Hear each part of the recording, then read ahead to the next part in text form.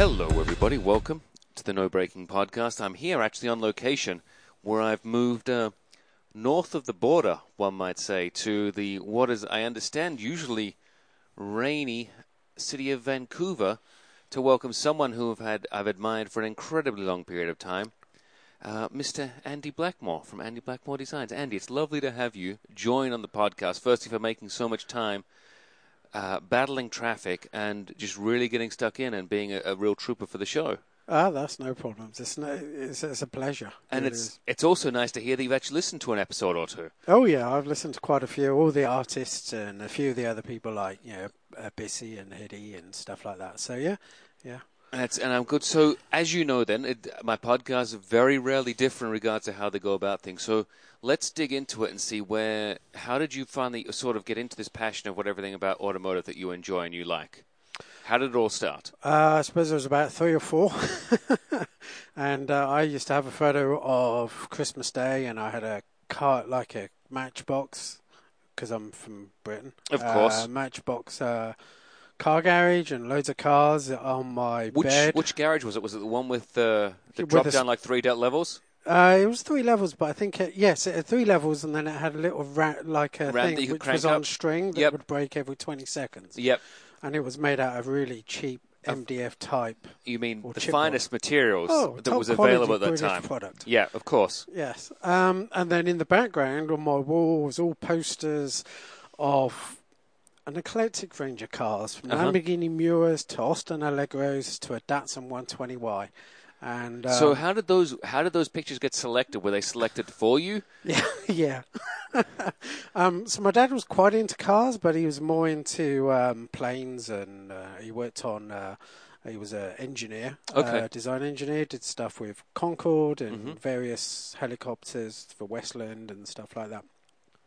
So he was quite into cars. So he must have picked them up and got that going. And as I got older. And so, where were you growing up at this time? I was in Bristol. So Bristol's 2 hours west of London in the UK, near the Welsh border.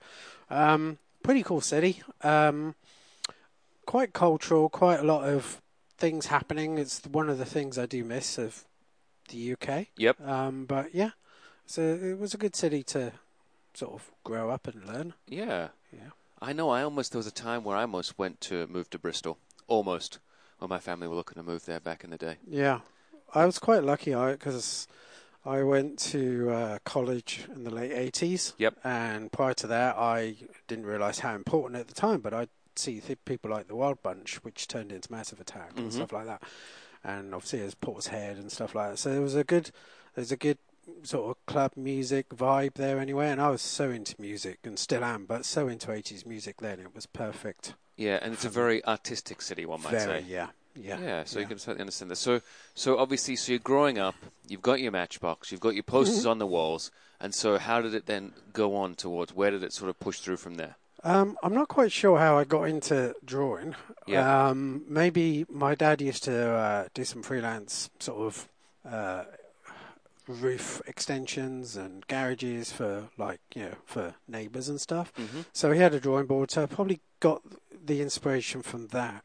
And I just started drawing cars, and then at some point I entered a competition in a local newspaper, and it really just a colouring competition. Okay. And I won that, and that was about 10 or 11. Okay, did you get a big trophy that you got for it? I can't remember. All I can remember is that the car had purples and greens and yellows, so it was pretty offensive. Look, looking back, it could be just ahead of the time, maybe. Maybe ahead of the time. And then I entered a couple other competitions as I got into my teens, and I was doing drawing and illustration all the time at school, and just sort of developed from there, really. Okay. And so then how did you figure out that you wanted to go from what you were doing in class at school? How did it go from moving towards a studying direction of that? What was it how did that go about? So where did you figure out that was the way you wanted to go? I think one of the early things was and even to this day, I really can't draw the human form. Okay. Can't draw animals, but I can draw, I can do architecture, I can do basically solid form. And that's always been, let's say, a limitation that I've had. But, it's enabled me to concentrate in that area. Okay. So I think even when I was 11 and 12, I was pretty set on going into car design or product design. Yep. So I sent off about 100 letters to all the different car design studios. There was a car magazine that had an article about various studios, and it had all the heads of. So it was like, right. Which was super handy, obviously, because it was back before the days, not that we're aging ourselves, but there wasn't really too much of the internet around at that time for you to just Google not. how to become a car designer. Exactly, yeah. So I wrote about 100 letters and I got 2 replies. But who were the 2 replies from? 2 replies. One was a guy who used to work for Citroën, and he set up MGA developments that did a lot of stuff over in MG. And I can't remember his name. Mm-hmm. And the other guy was a designer that worked for IAD that did a lot of stuff for Subaru, Kia, and actually Yamaha supercar that I was involved with about, I suppose, 10 years on, called Eddie Papal. And they just gave me some guidance and gave me some direction. And that just helped, you know. So when I get emails now from kids or teenagers, it's something like might take a while, but I will find time and always reply to them, because without that sort of stuff, I might not be so fortunate. I might not be where I am now. So that sort of pushed me in the direction, and then I did my O-levels and A-levels in the UK, which is sort of your exams for 16, 18-year-olds and stuff. I know, I did poorly on them. Exactly. Yeah, same here. My O-levels were dreadful, but I retook a couple and built them up, and then I did... it's not a degree, it's called a BTEC HND in the UK, but it's below a degree on graphic design. Mm-hmm. And I had a really helpful tutor, and he knew what I wanted to do. Yep. So he managed to basically change every single project into some sort of vehicle thing. So if you had to do corporate identity for a brand, then I did it for the Automobile Association. Which is basically car recovery in the UK. Yeah. And then we had to do something else, some tourist thing, because I went to college in a seaside town near Bristol called Weston-super-Mare. So we had to do it for the tourist board. So we basically came up with the idea of starting the trams back up and then do that. So every project was like that. Like automotive based. So that was a 2-year project, a 2-year HND, and then that enabled me to then apply to a vehicle design course in Coventry, which was always oversubscribed.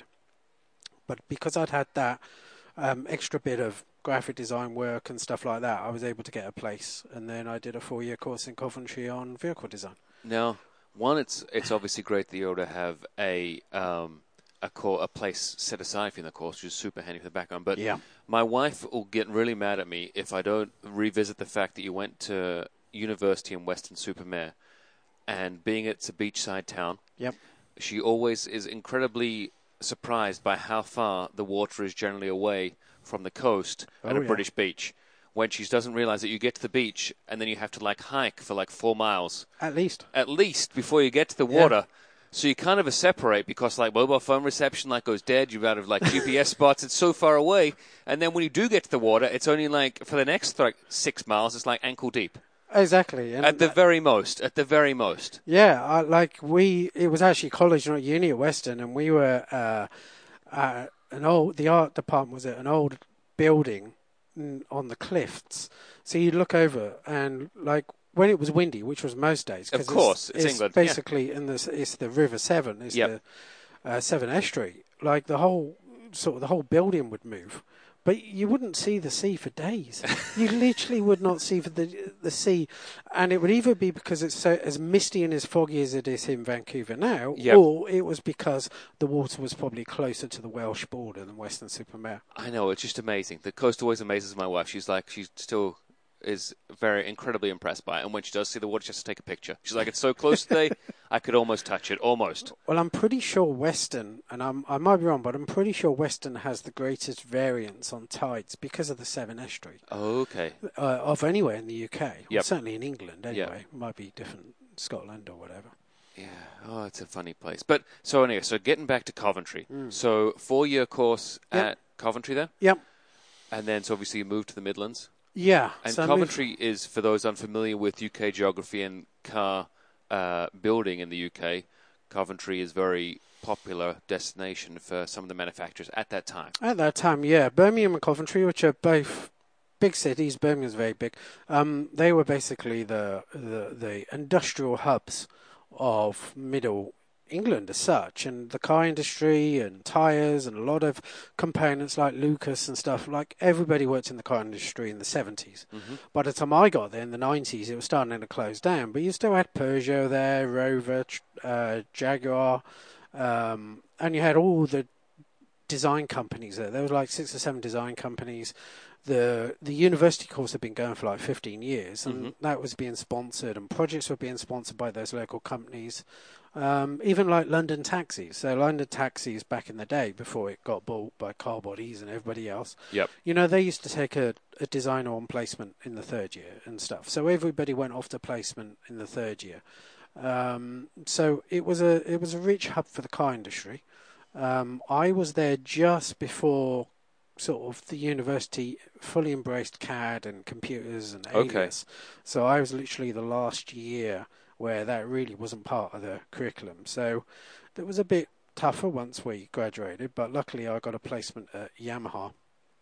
So I was quite fortunate, and that sort of directed me away from mass production, which most people went into, and into low volume stuff, which, I've always been into motor racing, so it was the perfect setup, really. And then, so what was the first things that you were working on when you went across to Yamaha then, post design school? Yeah, so Yamaha was a 20-week placement. It was supposed to be a year placement, and unfortunately the project got cancelled. So it was a single-seater, well, actually it was a tandem supercar that was styled in Japan and also IAD, which I'd mentioned earlier, and it used a detuned Formula 3000 Yamaha engine, 3.5 litre, full carbon fibre tub. This is like 92, so this is just as the McLaren F1's being announced. Yep. They built 3 prototypes, and basically it was going into production. So I was involved in helping to productionise it, so learning about safety things. So the car had a very organic form, very soft form, and it had a very unusual like wing between the headlamps. Yep. And then there was a huge space underneath, which the air flowed. Well, that wasn't legal because a child's head could easily get in it. No. So there was all these rules. Exactly. Why do you need these rules? So I was involved in doing some stuff like that and changing panel gaps and stuff. It was a really exciting project because. So is that telling me you just spend a lot of time with like a baby's head and like this splitter, like going into it and saying where does it stop and where can we not hit it? No, I just had a list of things that had to change. And and there was other things. I did a lot of technical drawings, so exploded views of suspension and stuff like that. Yep. So it was awesome, and it was fantastic. And I got to go around Silverstone in the back of it, and it was like I say, it was a tandem 2-seater. The back seat at that point was just a foam pad on a carbon tub. Yep. So it's perfect. Lots of stability. Yeah. Perfect. Like you got cushioned everywhere. You're locked strictly in place.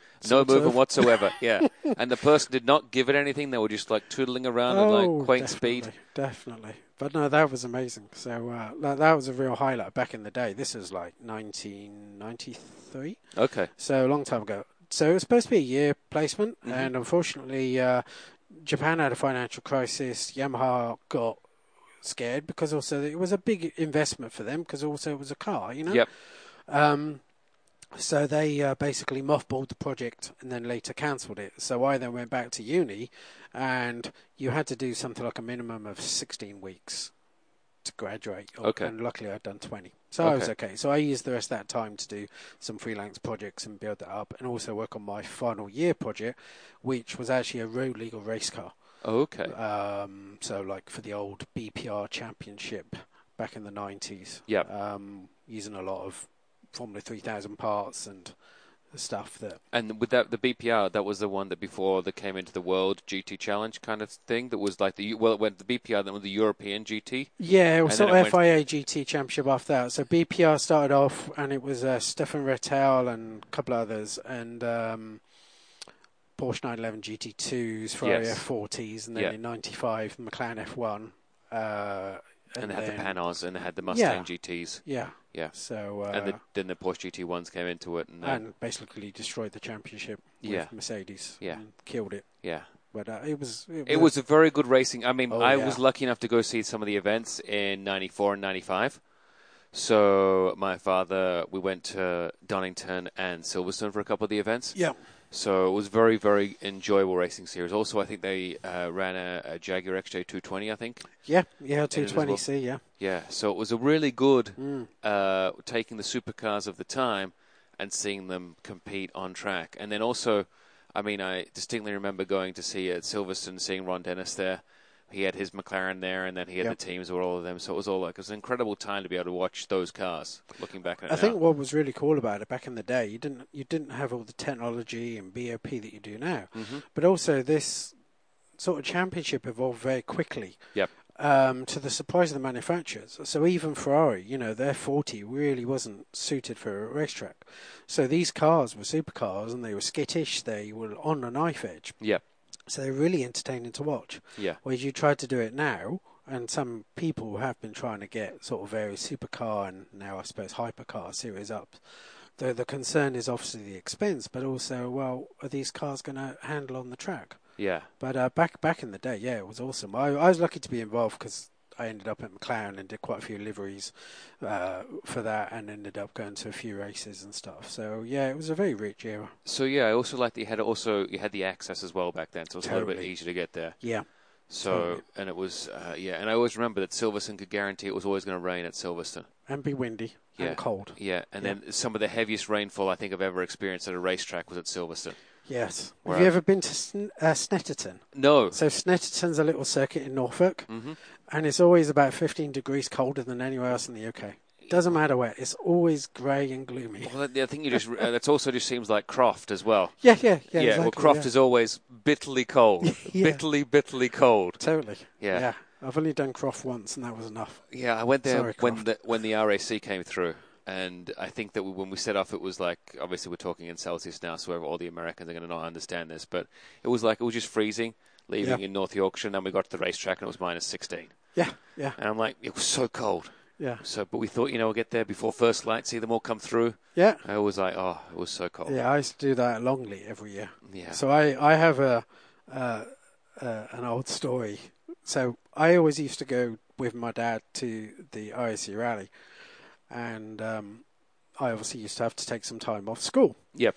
So my parents came up with the idea that my nan had died, and then the following year my nan was ill, and then the following year my nan was died, and then the teacher, I think the headmistress, was like, "How many nans do you have exactly?" How many is that? So, 3? 4? So we were rumbled. It transpired about 2 or 3 years later, and the headmistress, her husband was actually a rally driver, and he was taking the same time off, the same days off to follow the rally. So she knew exactly what was going on. And she's like, in that end, he likes to draw the cars. Yes. She's put 2 and 2. He's got the picture of the Austin Allegro as well as favourite. So it must be that. Yeah. So how did you go then from... So where did you go end up after finishing course? How did you end up getting across into McLaren then? So one of the chief designers and engineers at Yamaha was a guy called John Baldwin, and he was a pure race engineer that had worked for McLaren, did McLaren IndyCar program back in the 70s. Yep. Done a lot of stuff with March and Haas, the original Haas, in F1 and stuff. And he was working for Yamaha, and he was also working for a race team that back in the day was called 3001, and before that was the Onyx Formula One team. Okay. So he was doing that on weekends, race engineering, and they had a design company they just set up, and they were doing a lot of stuff for McLaren. Okay. And also the Sultan of Brunei. Yep. So, cutting a long story short, they sponsored my final year project. They helped prepare my final year project because you have to make a scale model, and so I got it all sprayed and got it all finished nicely, and they helped massively. And then I got a job there. Okay. So I did that and ended up at McLaren a few times, and then got called into Ron's office one day. I can imagine that being called into Ron Dennis's office is both a good and a bad thing, I guess, depending on what happened the day before of sorts. Yeah, I'd met him a few times. A lot of people have a bit of a fear of him. And that's just the way he worked. So he alluded to the concept that I could work there. Yep. And I went away, and then I thought about it, and then I sent him a letter just before Christmas. And then he sent me a letter back registered saying, don't do anything until I'm back from my holidays. Okay. So that's how I ended up at McLaren. But I did about 7 or 8 months at 3001 Grand Prix design, and I actually ended up doing the livery for the Gulf McLaren and the West McLaren there. Okay. And a few other things and some stuff for the Sultan of Brunei and stuff because there was loads of money around from that sort of arena of projects. Yeah, I can imagine the Sultan of Brunei might have a fair few bob At that point, in the yes. couch at that time. Yeah, yeah. Because didn't you have a collection? You had, He still has it. Yeah, I mean, but obviously they're just in a garage locked away somewhere. Yeah, that it's no an one ever air-conditioned garage, but it's not really looked after now, and there's a falling out with the family. So one of the princes basically got sort of disowned, and then at the same time, money not exactly dried up, but they were spending it quicker than it was coming in. Yeah. So it all went a bit wrong. So there's some very special one-off cars that like people haven't seen, but also some concept cars that you will have seen at motor shows that they will have built. They just built ended up 4 there. or 5 of them, and they're just rotten away. So Yeah. there's a few cars that have got out and literally been smuggled out. A couple of F1s, a couple of Bugattis, but there's a lot of stuff there that's just completely rotten. Yeah, it's it's always unusual when you think about it. You remember the time was like, oh, the Sultan, but then it's like, oh, they're all like, oh yeah, what's happened to them now? Yeah. But I mean, the West car that you did is a very beautiful car. Yeah, that was that was and the Gulf one as well. Beautiful deliveries. Yeah, so I did the Golf one first. So the Golf one's not exactly rocket science, and they'd actually run a Porsche the year before in that colour. Yep. But it was really getting the livery to work with the lines of the car, which with the F1, there's 3 or 4 lines that are sort of like 30-degree angle, which was quite unusual back in the day. And now you have a lot of logos that have angled on race cars, but back in those days you didn't. So it was a tricky one to do, but I had a base there. And then the West one, we tried quite a few different ideas on that. So one thing that McLaren wanted to do was any livery that came through McLaren, because they offered the services to potential customers, they wanted to create a consistent look. Okay. So the cars would look good, hopefully, individually, but they also look good as a collective. So if you look at a lot of the cars in the first year, I ended up doing quite a few, they often use a similar colour break. Okay. And that was deliberate. That was on purpose. Okay. So, of course, Ron and co didn't tell the teams that. So when the first car got unveiled, it was all cool. When the second car got unveiled, then Ray Belm was like on the phone going, that looks very much like the Golf car. And then the third car got launched, and then Dave Price was on the phone. And you ended up with... But it worked very well because... it's something I strive to do with multi-car teams, is to create an identity for the team or the manufacturer. Motor racing is very unique in a sport in that the team doesn't often have an identity. It's the sponsor. So I try and that's something I learned back in, when was that, 95. Okay. So that's something I push a lot. So, but anyway, I digress. And so, how? Because you were at McLaren, you said, was it on and off then, or was it just like projects at a time, or no, were you full time? Yeah, full time beginning '95. Yep. And then I lasted until the end of '99. Okay. So which is a good run. It's a good run, but it's very tiring. No way! Don't tell me you worked awfully long hours for Ron Dennis. It was nuts. Ron was very good. Ron has a good eye for design, and I think because I'd worked with him on various projects before I was an employee, I didn't have the fear that some people have. But no matter what you read about Ron in the press and stuff, he is so loyal to his employees. Yep. And he is like, there's people who guy had a heart attack. He was sent over to the top surgeon in Switzerland, convalesce, all this sort of thing. Another guy lost his wife. They sorted everything out. They just basically take a year off. Yeah. He looks after his employees massively. And then when you were doing the work, for example, we just talk about the F1 for a sec, did you have anything to do with any of the designers of the car as well then? When you'd come up with a design, would you ever talk to Gordon Murray and Peter Stevens around how that would get together? Or Peter had moved on at that point. I was going to say, hadn't he moved so he went to Subaru, was it? I can't remember. Yeah, well, he was doing more general freelance, but he was doing a lot of stuff for Subaru ProDrive and I think TWI at that point and stuff. I don't think he was at MG Rover at that point, but he was basically more freelancing. Yeah, at the time. Because by the time I arrived, the first production cars had been delivered. Yep. So Gordon and his right-hand man, Barry Lett, who's an amazing engineer and designer who doesn't get the credit that should, they were working on the GTR. So I didn't have anything really to do with the styling of the GTR. I Okay. did do some concepts for some variants, which never saw the light of day, although my front end concept on one of the proposals basically was the front end of the long tail McLaren in the end. Okay. I hasten to add, not the back. Yeah. So no, most of my stuff was speculative stuff for future projects Yep. in styling or liveries, Mm-hmm. mostly for the F1 GTR. I did a bit of stuff on Formula One Grand Prix cars, but not too much.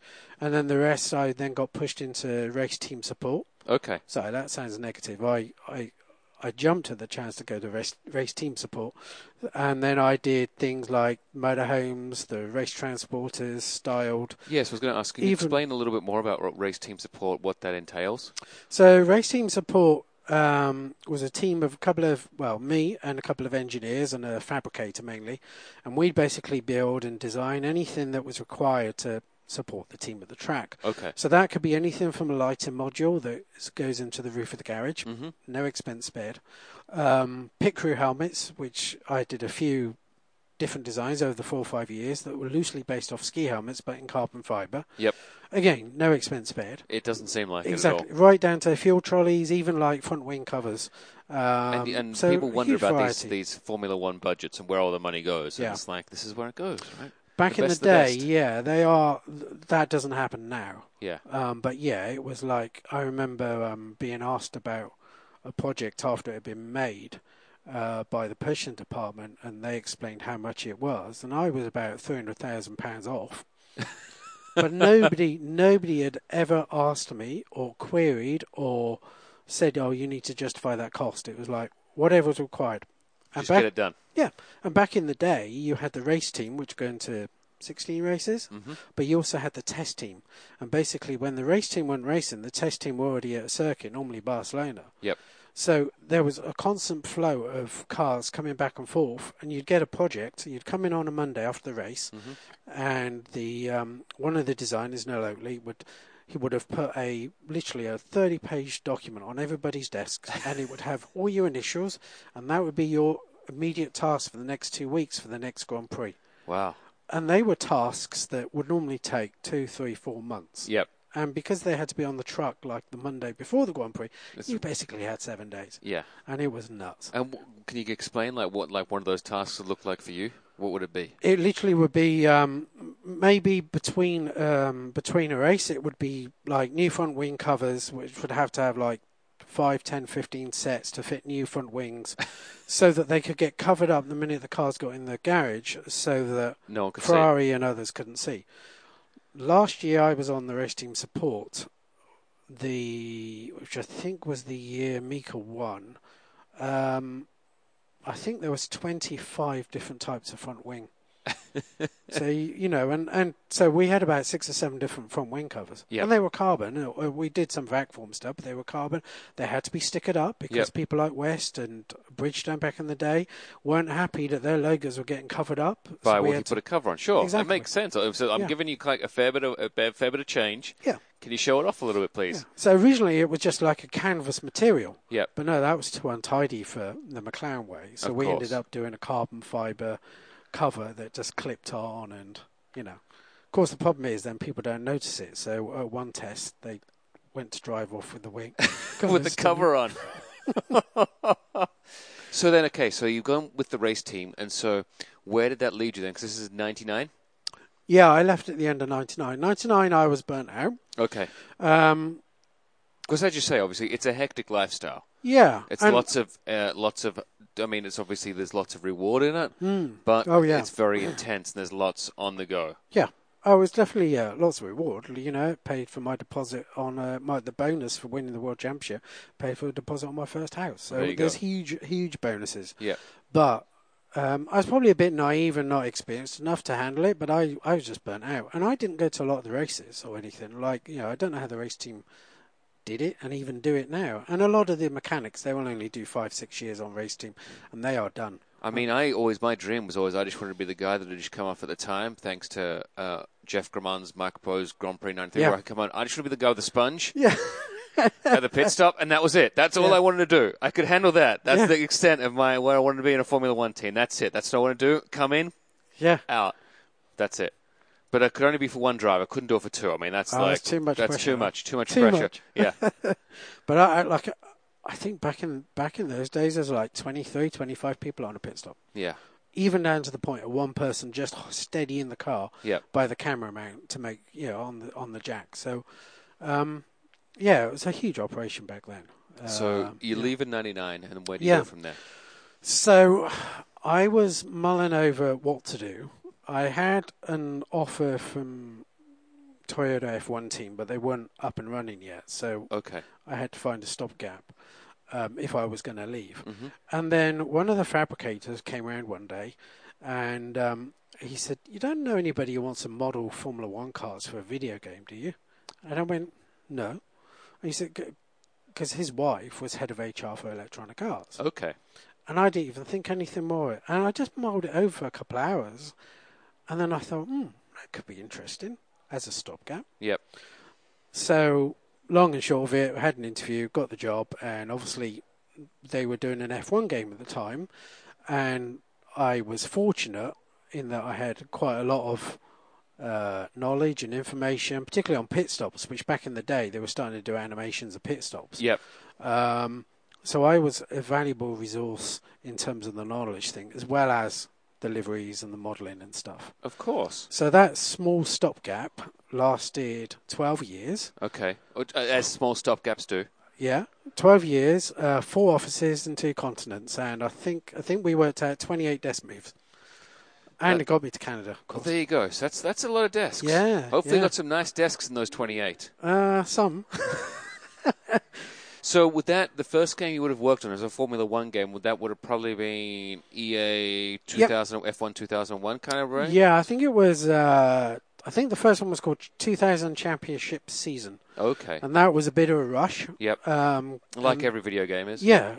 And then we did 2 or 3 more. And then the financial aspects weren't working for EA because of the way Bernie does things. Yep. So I then got involved in a rally game and then Need for Speed, which was based here in Canada, literally about 20 yards from here for many years. Yep. Called, and I went over with a few other modelers and designers back in 03, 04 for a couple of weeks. And one of the noted no-braking alums, Rod Chong. Yes, he ended a bit later, yeah. Yeah, ended up there. So I came out here for a couple of weeks, loved it, went back. About a year later, I decided to leave EA and set myself up full time. Yep. And within a week, EA Canada had contacted me saying, "Can you work for us for a while?" Yep. And basically managed to get an agreement where it was continued service, which is good for sabbaticals and stuff. Of course, yeah. And I basically went back to EA Canada full time. So for about 18 months, I sort of commuted. So I'd work at home for 4 or 5 weeks, and then I'd come out here for 2 weeks. Oh, okay. Did that for about 18 months, got to the point where, okay, this is like McLaren again. Yeah, it's a lot of... I'm going to die. Because it's a bit of a commute, right? Yes. And it would take you a few days to recover, as you know, anybody who travels. Difference? Yeah.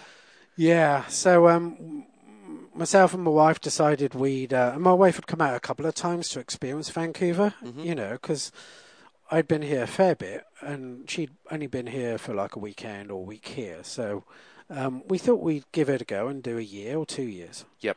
There's a pattern here in my life, isn't there? Yeah. So thought we'd do a stopgap, a year, 2 years. That's it. 2 years definitely, then we're out, right? And then we're out. And then we'll go back to the UK and then pick up where we left off and stuff. So, cutting that story short, we put our house on the market about 3 months after we arrived here full time. Yeah. And started the PR process. And that was in 2005 or 6. And that was that. And I stayed at EA till 2012. EA was really good. They allowed me to do freelance liveries. Okay. Which benefited them because we managed to get quite a few of my cars, but also other cars into games. Okay, which is obviously very handy. Exactly. Without all the hassle of like paying, payments and stuff, and I'm guessing contracts. Lawyering fees and all sorts of things like that, which people don't really realise. Oh, licensing is a huge thing. Like when I was on Need for Speed, there was 3 people in the licensing department just for Need for Speed. Yeah. So yeah, so it benefited them, but it also benefited me. Yeah. So that took me to 2012, and Which then were some of your favourite games that you got to work on then in the franchise that you enjoyed? easily my favourite was Need for Speed Pro Street, which Okay. was the one that Rod basically came on board for, and a lot of the creative direction, the look, the style of the game was years ahead of other racing games, and Yep. you see elements of it now in Shift 1 and 2 and even Forza Horizon and stuff, and most of that was down to Rod. Um, it was a really good fun project to do, and I was designing quite a few of the body kits, but I was able to design the body kits like a car stylist, like a tuner, whereas back in the Need for Speed days, it was all about do something loud and offensive and neons and stuff, and I was always fighting that. And then when we came to Pro Street, it was like, right, we want some realism, and it was like fantastic. Yeah. So I love Pro Street, and a lot of the liveries were created by myself and two other guys, a guy called Mike Hayes and another guy called Gabriel Frazera, who now works for Marvel on video games. And those two were, did some amazing work on liveries. So I can't take all the credit for Just those. most of it, right?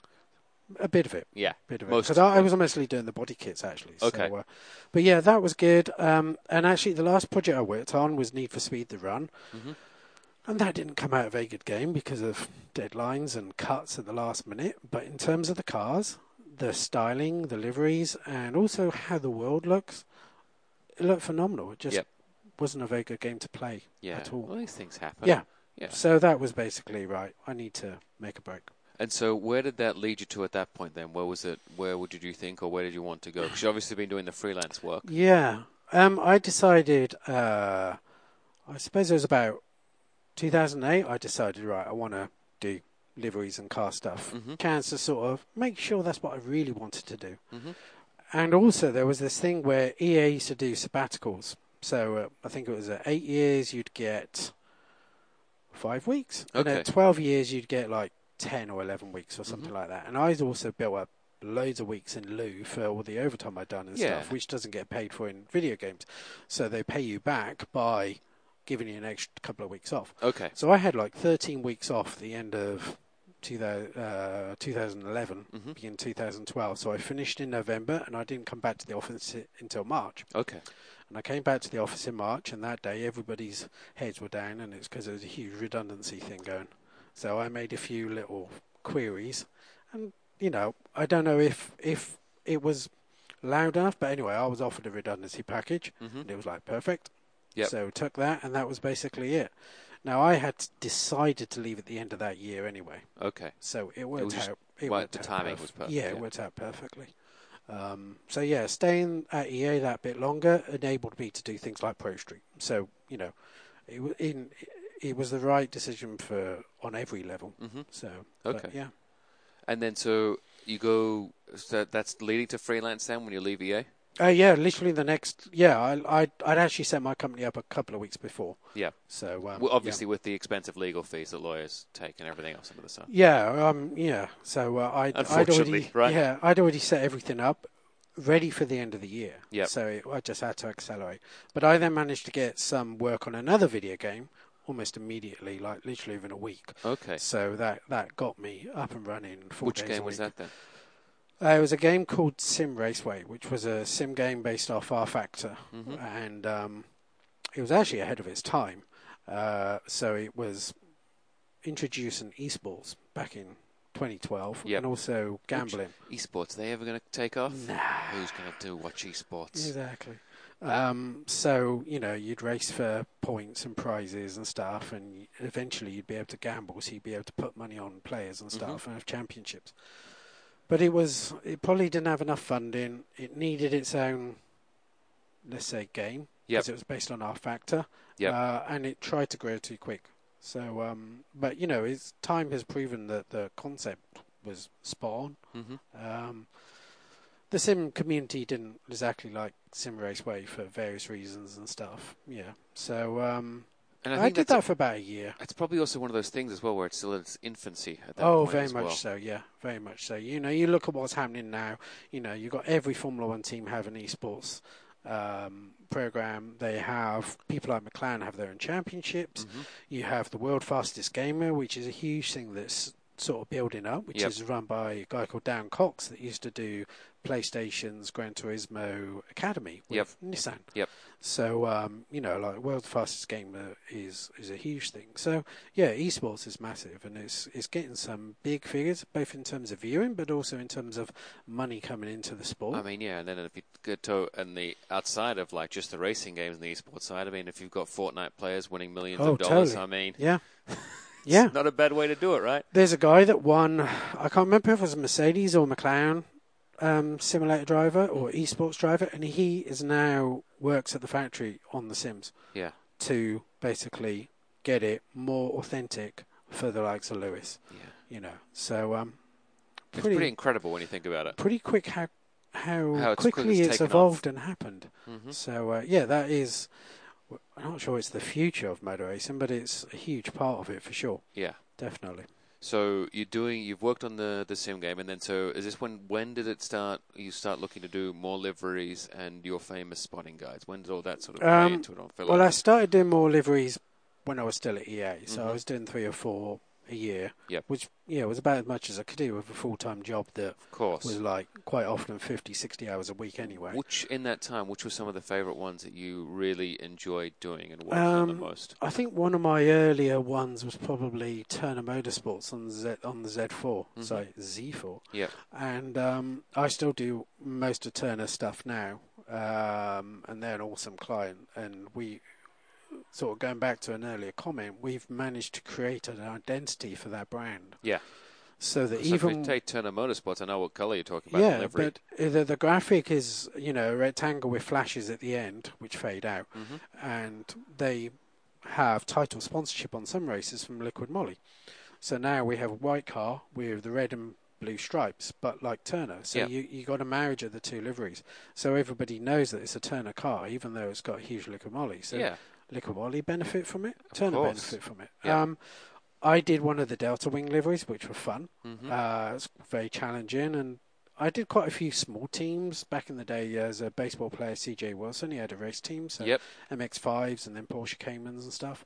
Quite a few things for GMG Racing in California, which again is another client that I still have.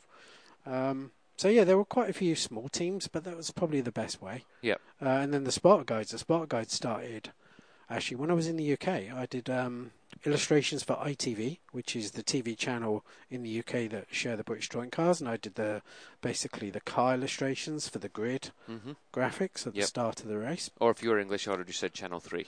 Yeah, Channel 3. Or HTV for me. Yeah. So that's how that started, and then Seat Sport contacted me because they had a one-make series and they wanted like a guide, and it just evolved from there. And then I started doing Le Mans and Formula One and unpaid Formula One, and then when I came to North America, I did IMSA or the ALMS back in those days, and then within the year, a good friend of mine, John Hindhoff, had connected me with IMSA, and then it became an official guide, which is still to this day. Which is pretty cool. Yeah. It, for a long time, it wasn't a viable thing, but it was good for networking. Yeah. But now it's... I hate to think how many hours I put into it. So if I actually thought, and thinking about this past Christmas, maybe it's not that viable, but it is enjoyable, and it has definitely opened doors, and I know pretty much every PR person and most of the team managers in IMSA, which is, for my line of work, is It's golden. pretty handy, let's put it that way. Oh, yeah. And I've definitely got a lot of work from it, so, yeah. And so, then what's been... I mean, it's obviously the Spotter's Guide is so... I mean, especially when you talk about like IMSA nowadays, it's like a given that you're going to do it at such a high quality, and it looks so good. Thanks. And you always turn it out year on year, and it looks excellent. Yeah. But I mean, so where does this push you? Where are you looking to go next, and what do you want to do? I should say. Spotter Guide wise, I'm pretty happy with where it's at. I wanted to expand it for a while, but I'm happy doing what I'm doing. I mean, look, it sounds like it's at least 2.5 hours of your time, like total, right? And that's it, done. 2.5 months. The IMSA Guide is big because there's 2 championships at the start of the season. Mm-hmm. So this year there was about 90 cars, but there must have been about 10 of those cars that I ended up redoing twice because liveries drivers change. I start that at the beginning of December. I have all the base cars drawn up. Yep. So all the, the BMWs and the Ferraris, all the basic line drawings drawn up. And then, thankfully, quite a few of those cars are my liveries. So that makes it a little easier. Little easier. Copy paste, right? Yeah. Of sorts to some extent. extent. So I think at Daytona, across the 2 series, I had 14 or 15 cars. Yep. Cars, not liveries, because some were multi-teams. But hey, we'll ignore that. And then I had to draw the rest of them up. Now, over the years, the teams have got to know me. No, I'm not going to break an embargo. No, I'm not going to spill the beans to anyone. So in IMSA, I had every team bar one send me stuff, give me artwork, and then I basically collate it together, redraw it so it's all the same style, and go from there. But it's still a lot of work. I was flat out from the end of November, well, literally until Rolex weekend, on liveries and spotter guides, and so much so that I actually injured myself this year. So, you did? Yeah, so I don't know if you can tell because I am a bit better now, but I've messed up my shoulder.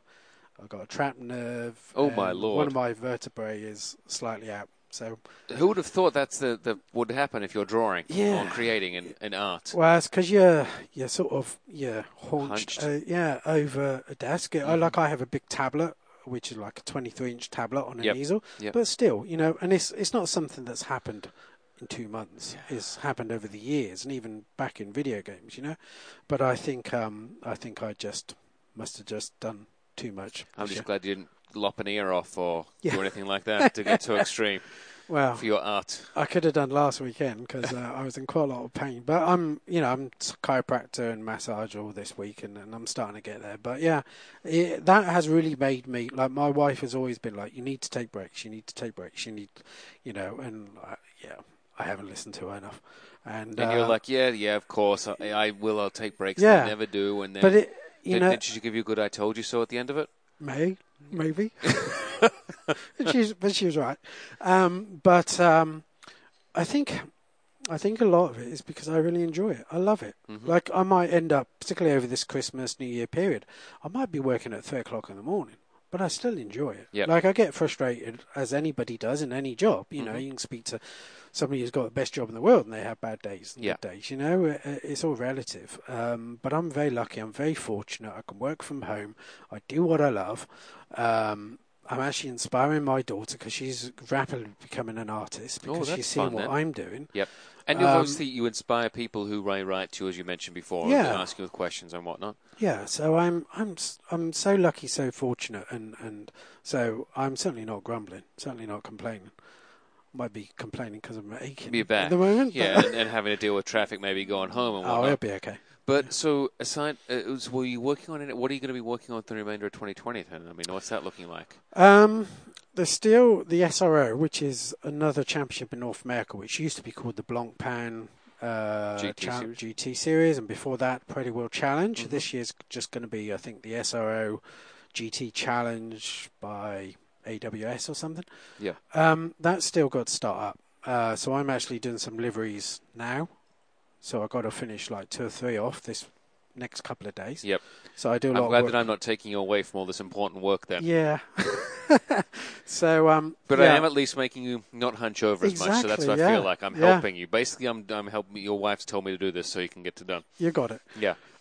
So I'm doing stuff for CrowdStrike, and they got quite a few cars and a few other teams, and then sometimes I get the odd Formula Drift stuff. Mm-hmm. Sometimes I get some vehicle styling stuff, which I've pulled back on a bit because I'm trying to reduce some of my hours and some of my stuff. So I'm being a bit more selective now. And then hopefully there'll be stuff at Le Mans. Like, I was involved in 3 liveries at Le Mans last year. One of them was mine. The other 2 I helped other designers. Mm-hmm. And then literally the week after Le Mans, it's weird. It's like tumbleweed. Nothing.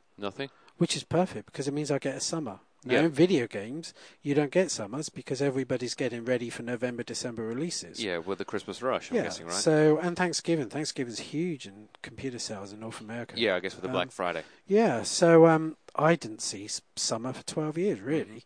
So I love the fact that, aside from last year where I had a project on, I normally have quite a quiet July, August, September into October. And then it starts to pick up again. Yeah, literally after the last IMSA race, everybody starts panicking and it's like, oh no, we got to get, and Get ready for you next speak year. to them 2 weeks before and nobody's ready to do anything. Mm-hmm. And then SEMA's the big thing, and so you get the race and people start panicking in October, and then you get the aftermarket industry in November. Yeah, so at this past SEMA, you were involved with a livery, or more than one, I think? I can't remember. Yeah, I'm trying to think. So, yeah, I was involved in a really cool project, Bisimoto, which was a Porsche 935 with a K3 Kramer body, and it was a replica, but it used the original Kramer molds, which they managed to source. But underneath the skin, it was electric, and it's basically Tesla based. Yep. So, Bissy always tries to push the envelope and push the boundary. I think you could certainly say that Busy and Heady, you've got to give Yes, Heady credit as well, definitely because Heady, Heady has to push Busy. Yes, well, and keep him focused. Yeah. Let's be honest. Busy may drift, so Heady's there to keep him focused.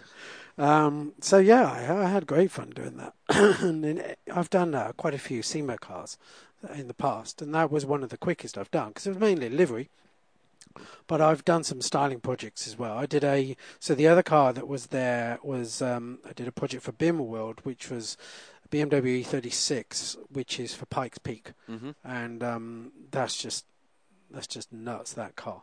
Like huge front splitter and fenders and all carbon body work and, underbody diffusers and stuff. So that was there as well, and that will be at Pikes Peak this year. So, and then I had a couple of liveries there as well. So. See, you're always so busy. Yeah, Andy. Yeah.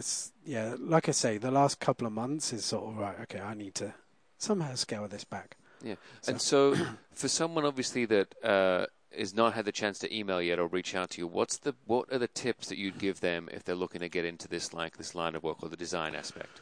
So if you want to get into the design side of things, particularly with liveries. Work on your 2D work as well as 3D. There are so many people, particularly on Twitter, that do these nice 3D renderings. Yep.